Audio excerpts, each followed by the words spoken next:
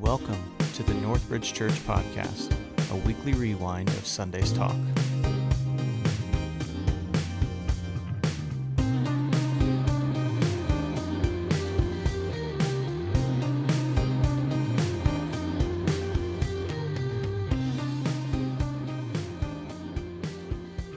Well, good morning. I'm so glad you're here. It's Halloween last night and deer season's upon us, so I didn't know if I was just going to be preaching myself this morning, but I'm so glad that you have come this morning.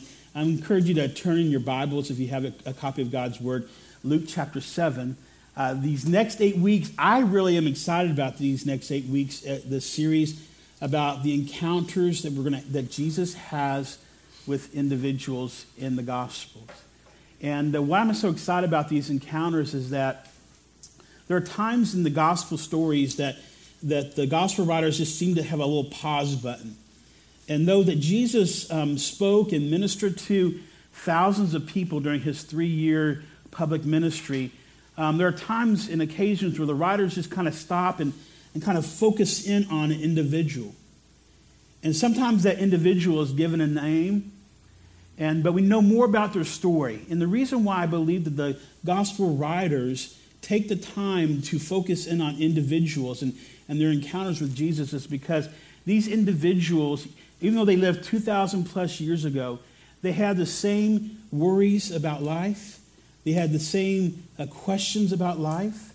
They had the same circumstances in life that all mankind faces, no matter where they live, no matter what culture they're brought up in, no matter what day and age they live in. We all have these certain common issues that plague mankind in our fallenness.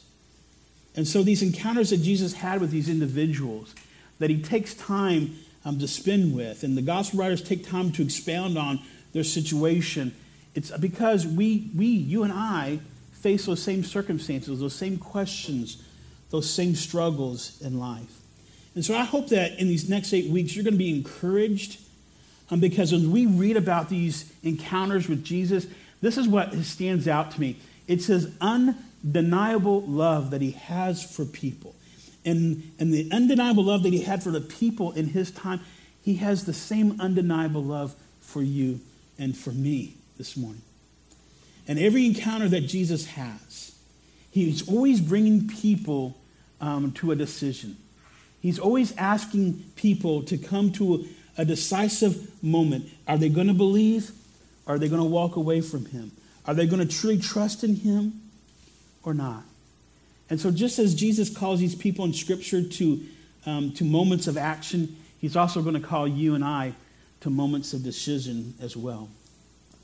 This morning, the challenge before us is this. What do you do when the Lord says no to you? What do you do when the answer from the Lord is an undeniable no?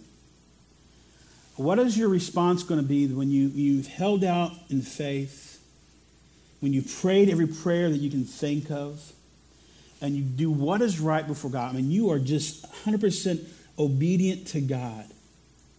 And yet, he doesn't come through in the way that you want him to come through. That you want him to do something for you, and constantly you hear this, no, that's not my plan. And you come to this realization that God is not going to do for you what you want him to do. What are you going to do when God doesn't perform the miracle? What are you going to do when God just leaves you in that struggle for a long period of time? What are you going to do when God does not remove the obstacle? What are you going to do when God doesn't remove the pain? What then? What do we do with a God that we cannot control? What can we do about a God that we cannot manipulate? We're kind of left in this uncertainty of times that we have to either trust in the end that he is a good and righteous Heavenly Father, or we will continue to struggle with who he is. In Luke chapter 7, which is our text this morning, we find a man who heard no from Jesus. Now, there's a lot of times in Scripture when Jesus is ministering to people and encountering people and helping people, it's a resounding yes. He makes a way for people. And this one occasion, he tells a man that I believe that Jesus loved dearly. And this man loved Jesus dearly. But the answer from Jesus was an absolute resounding no. You see, Jesus in Luke chapter 7 has an encounter with John the Baptizer. Now, this encounter was not in person. John was in prison, so John sent his emissaries to go ask Jesus a question. And so in Luke 7, John asks the question, and Jesus responds. And I think that what the question that John asks is a question that is really on the human heart today. So in the beginning in verse 18, it says this: the disciples of John also reported to him about these things, meaning that Jesus was just going around everywhere and he was just healing people, raising people from the dead, just doing these supernatural miracles. And after summoning two of his disciples, John sent them to the Lord, saying, "Are you the coming one, or are we to look for another?" And when the men came to him, they said, "John the Baptist has sent us to you to ask, are you the coming one, or are we to look for another?" And at that very time, he cured many people of diseases and afflictions and evil spirits, and he gave sight to many who were blind. And he answered and said to them, "Go and report to John what you have seen and heard. People who were blind receive sight. People who were lame can now walk. People with leprosy are cleansed, and people who were deaf hear. Dead people are raised up, and people who are poor have the gospel preached to them." Would you not like to be a part of that scene? I mean, you got the lame, you got the lepers, you got those who are blind, you got people being raised from the dead, all in one afternoon. And blessed John, and blessed is anyone who does not take offense at me. Verse 28. I say to you, among those born of women, there is no one greater than John. Yet the one who is least in the kingdom of God is greater than he. John was disappointed with Jesus. You see, John, ever since he was born, had a calling on his life. And at an age in which only he could understand, he understood this calling, and he carried out this calling in 100% full obedience to the Lord. To such a degree that John lived a nomadic life, a strange life to many people, but his preaching was powerful and undeniable from God. He knew that he was the forerunner, the one who was going to make the way for the coming Messiah. And it was he that baptized Jesus in the Jordan River. And in that moment when he baptized Jesus, he's the one. John was the one who proclaimed him to be the Messiah. But from the moment of the river and baptizing Jesus to the moment he found himself sitting in a prison, not because of any fault of his own, he was just preaching truth to those in power. You don't do that without some sort of consequence. And he's sitting in prison at the age of 33. And he's wondering what's going to happen to him. All he knows is that death is before him and there's no other option unless the Messiah himself comes and does something miraculous and sets him free. And while he waits for Jesus to respond, and listen, Jesus knows that John is in prison. I mean, John, the forerunner of the Messiah, Jesus knows everything about this man. He knows his situation. And he's sitting in prison, and as he's sitting in prison, just like you and I, when we just sit around and we have nothing else to do, we just begin to repeat our circumstances over and over in our minds, and we begin to stew on things. And when we stew in our disappointment, guess what? Doubt begins to come to the surface. So what do you do if you're like John and you become disappointed with the Lord? And I think this text and Jesus' response kind of gives us some clues about what we ought to do when disappointment hits our life unexpectedly. Well, first, we do this. We do what John did. We take our doubts to the Lord. The question that John had for Jesus, it's a loaded question. Are you the one? In one way, it's a question. The question is a cry for help. In another way, it's just to kind of ascertain whether or not Jesus truly cares for him.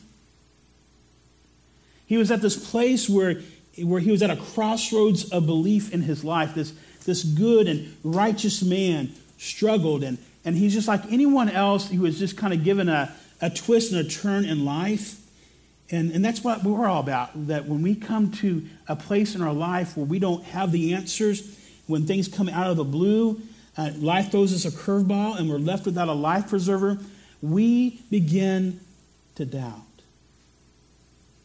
And this doubt that John had, the stewing in his mind, led to naturally be disappointed in his circumstances and be disappointed in God. And let me say this is good for us to know. That no matter who you are in life, no matter even for those of us who walk as faithful as we can to God, it's going to come upon us, naturally going to come upon us moments of disappointment. And it's okay to be disappointed. It's okay to doubt. I will even go as far because when I look at Scripture, because John the Baptist is not the only one in Scripture who had times of disappointment with God and doubted God. When we doubt and when we are disappointed, that is not sin. It is what we do with this disappointment and doubt that could lead us to sin, but just doubting and being disappointed is not sin. You see, doubts rise out of disappointment. And disappointment comes when actual events or experiences rise up in our lives that we were not anticipating, right? It's kind of like, I don't know if you guys bake or cook at all, but it's like following a recipe. You find this recipe in a cookbook and it has a picture with it, and you're like, man, I am going to make this.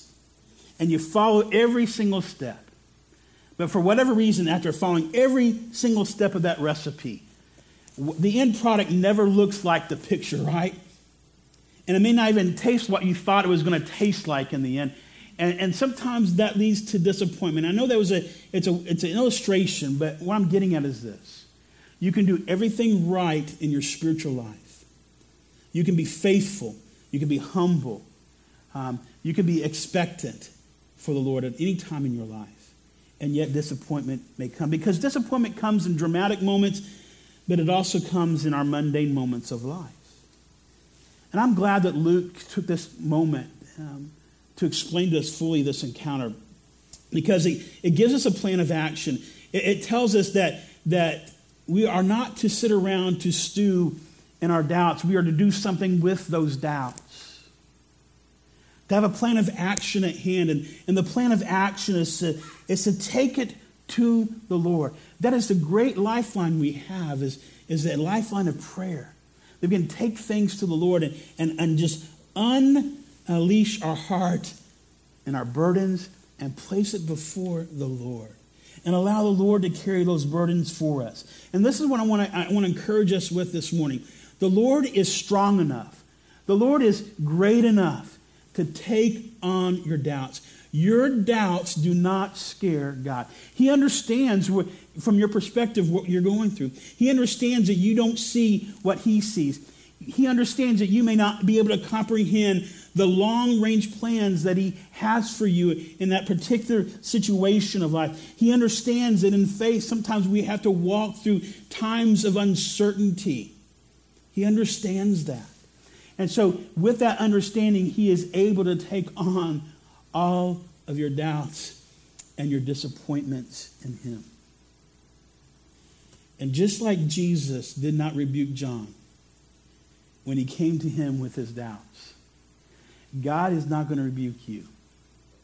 Just like Jesus did not mock John because of his struggle in faith in that moment, God is not going to mock you as well. You see, we sometimes we think that our doubts and our struggles with disappointment with God, that God would be angry at us, that God would wash his hands of us, that God would make the journey even harder for us to teach us a lesson about not doubting him and being disappointed in him. And I'm telling you, that is not the heart of God that I find in Scripture. He wants us to come to him and to lean in on him, especially in those moments where we just cannot see maybe the goodness of God in that situation. So take your doubts to him and trust him that in the end he will bring about his good in your life. Now, you're saying, now, Myers, how in the world can God restore the loss in my life? How can God bring back the one that I've loved that who's now dead? How can God restore a body that just won't function properly? How can God take away my physical pains? How can God restore my deep heartaches and the brokenness that I live with? How in the world can God do that? Well, I'm going to make you wait to the very end, the next 15 minutes from now, and I'll give you the answer. But first, are you just willing just to go before God and just say, here's the reality of my heart, God, and just unload it on him and allow through the Holy Spirit's ministry back to you, begin to flood you with his grace and his mercy. You see, at the heart of our doubts is an attack on the foundations of our faith. You see, like I said, it's okay to doubt. And trust me, we need to take those doubts to Jesus. But if over a long period of time, if we continue to stew in our doubts and we continue to not let go of the disappointments in life, then it's going to erode the foundations of faith that we have in Jesus. And Jesus was challenging John in his response to John not to lose faith. And that's for us too. That when we are walking in disappointment towards God, that by all means, don't come to a place where you chuck aside your faith. Don't come to a place where you say, you know what, if God can't do A, B, C for me, and at this moment in my life, then I no longer believe. And there are some that have already made that decision. And maybe someone in this room this morning is at a place where you say, I can't take this no more. And you are tempted yourself to walk away from the God who loves you and the God who has done great things in your life. You see, for John, the response that Jesus gave him was not the response that he wanted to hear. And like I said, can you imagine that scene that afternoon when those disciples of John are just standing there and just watching Jesus go to town? And what Jesus was doing was he was fulfilling some prophecies out of Isaiah. And in response to John, Jesus was quoting to him these prophetic passages in Isaiah where the Messiah was setting people free, where the Messiah was healing people, where the Messiah was raising the dead back to life. And so when he is quoting these scriptures to John's disciples to take back to John, when John heard these, he knew the scriptures backwards and forwards. He would truly know what was taking place. And for Jesus to say, yes, I am the Messiah, and yes, I do the supernatural. But the supernatural act that you want me to do for you, John, I am not going to do. So go and report to John what you have seen and heard. And then I want you to remind John of this. Blessed is he who is not offended by me. That's a great statement. It's a powerful statement. Blessed is he who is not offended by me. Luke uses the Greek word there in this recording, scandalizo, which is where we get our word scandalous, or to scandalize. It literally means to be tripped up. And so what Jesus was getting at was this. He was saying, John, my answer is no. But in my answer of no, don't let that trip you up in your faith in me. You see, when we give in to doubts and disappointment over time, it'll begin to trip us up, and it would scandalize our faith or scandalize our life. You begin to wonder, is Jesus enough for me? Is he still good? Is he still faithful when I continue to experience pain and suffering and loss in my life? And Jesus tells you and I, just like he tells John, blessed are you who don't lose faith because I do not do what you want me to do. You see, that's the part of walking in faith that kind of scares us sometimes. That we have a God who may not be on the same page we are when it comes to ending our circumstances or bringing about a better road or better path in life. He's a God, like I said at the very beginning, is a God we cannot control. But see, John the Baptist is just like us. Is that we want God to say yes. And we want God to say yes right now. We want to see the miraculous in our life right now.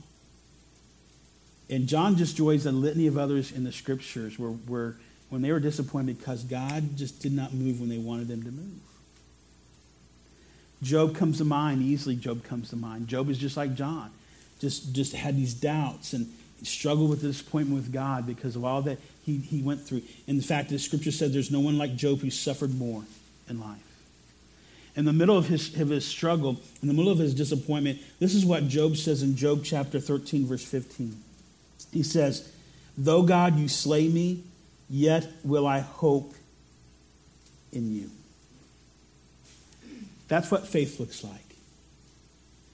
Until my last breath, I'm going to trust you. Until my last breath, I'm going to look to you in hope. To my last breath, I'm going to say, at the last second of my life, God, you can still perform a miracle. You can still come through for me. But in the end, if he doesn't, in the end, if his answer is no, is he still good? Is he still righteous? Is he still wonderful to you? Are you still in awe of him? That's the moment of decision that Jesus is leading us to this morning. Are we willing to say, I choose to hold on to faith even when you don't do what I want you to do for me? Well, now, Luke nor any of the other four writers tell us what happens when John receives this message from Jesus. And sometimes that kind of bothers me a little bit, but I kind of like the tension of not knowing what his response was. The next thing we know about John is that he is actually beheaded. But between the time that the disciples came back to him to his beheading, was it days? Was it weeks that he stood there and he had to deal with the answer and hearing the words of Jesus, blessed are you who do not take offense at me? What did he do with that? I kind of there's some part of me that kind of likes the tension because for you and I, we don't know what the outcome is when we're told no. There's that tension of faith. How are we going to respond? There's this last thing I want to bring to your attention because I think this is a great key in dealing with the struggle of disappointment and doubt in our life. And this is what I want to leave you with last. Choose to turn your disappointment into gratitude. I can find no greater weapon at your disposal than to be in the midst of a situation which is beyond your grasp, beyond your understanding. Maybe you're in a situation where the doctors say there is no hope for you. Maybe your condition is permanent. Maybe your relationship with that individual that you long to be restored is forever broken. Maybe the financial situation is very stark and very trying in your life right now. This is a great weapon at your disposal. Choose to have a heart of gratitude. Gratitude takes nothing for granted. Gratitude is being able to say, I give thanks at all times, in all occasions, for the Lord, as we looked at in Philippians 4 this morning, the Lord is near to me. When we have a heart of gratitude, it brings you back to reality of what God has done for you. Because sometimes when we're just stuck on that disappointment, when we're stuck on those doubts, we forget everything that God has done for us. Every wonderful thing, every wonderful act that God has done for us in life. And I would encourage you, if you don't do this, this is a great tool discipline. Have a prayer journal or somewhere you can write down where God has come through for you over and over again. Because you can look back on those moments and say, wow, and this day, and this time, I saw the faithfulness of God. And that faithful moments over and over again will override that moment of doubt in your life. Habakkuk, the Old Testament prophet, was overlooking a devastated Jerusalem. He was seeing death all around him, people starving to death, people in society in disarray. And this is what he decided to do. He decided to take his fears, his doubts, and God's goodness, and he decided to turn it into a prayer of thanksgiving. This is what he says in chapter 3, verses 15 through 17. Even if the fig tree does not blossom, and there is no fruit on the vines, and if the yield of the olive fails, and the fields produce no food, and even if the flock disappear from the fold, and there are no cattle in the stalls, yet I will triumph in the Lord. I will rejoice in the God of my salvation. The Lord God is my strength, and he has made my feet like deer's feet, and he has me walk on my high places. Listen to this last part. For the choir director on my stringed instruments. He took the heartache and he made it a worship song. I don't know if he was a good Chris Tomlin of his day or not, but he was willing to say, God, I'm going to take back all this negativity and I'm going to turn it around to praise and worship of you. No figs on the trees, no cattle in the stalls. In other words, no food to eat. Still praising you. That's what a heart of gratitude will do. It says, I'm going to look at my disappointment, screw on. And I'm going to say, but yet God is greater yet still. I encourage you to get a book. There's a book I read back in the 1990s. I still have it on my shelf. It's called Disappointment with God by Philip Yancey. I mean, it's a great book. It comes from a psychological perspective. But this is what he says about disappointment. I want to leave it this with you. The Bible never belittles human disappointment. But it does add one key word, temporary. And what we know we will not always feel. Our disappointment is in itself a sign, an aching, a hunger for something better. And faith is in the end a kind of homesickness for a home we have never visited, but have never once stopped longing for. The answer to the question I proposed earlier, how can God take all my losses and all my pain and all my suffering and make it right? And the answer is this. He has done so through the hope that we have in Jesus Christ. Not just for this temporary home in which he guides us and he loves us and he overshadows us with his presence, but he's also given us something greater. He has given us his love, his unconditional love, his unconditional forgiveness, his unconditional mercy, his unconditional grace, through allowing his sinless son to die on a cross in our place. And not only just for the forgiveness of our sin, but also so that we might have something to look forward to beyond this temporary world filled with heartache and sin and problems and worries and fears. That before us lies eternity. Think about that for a moment. Eternity versus 80, 90, 100 years of life of struggle on this earth. He has provided a greater way of heaven where there is no more pain, where there is no more suffering, where there is no more questions, and where there is no more no. Would you turn your disappointment to gratitude? Would you hold out on faith? Would you be willing to take your doubts to Jesus? Pray with me. Father, I know that this message was a hard one to hear. But Lord, just as much as you have just worked it in me as I've looked at this passage for the past several weeks, Lord, I pray that this message, this passage would also minister to the hearts of anyone in this room that is struggling today with your no. That, Father, that no matter how you respond to us in life and in any given situation, Father, you bring us to a place of decision, whether or not truly we trust in you. That we truly trust in you for a plan that maybe we cannot fully see. That we trust that, Lord, that your plans for us in life are better yet than our given plans. So, Father, for that man or woman that might be in this room today or listening online, that struggles in their doubts, Father, I pray that you would minister to them. And I say to them, Lord, as you said to John the Baptist, blessed is he who's not offended when I say no. Lord, help us in our belief and help us in our unbelief. Help us in our struggle. Be merciful to us, I pray. In Jesus' name, amen.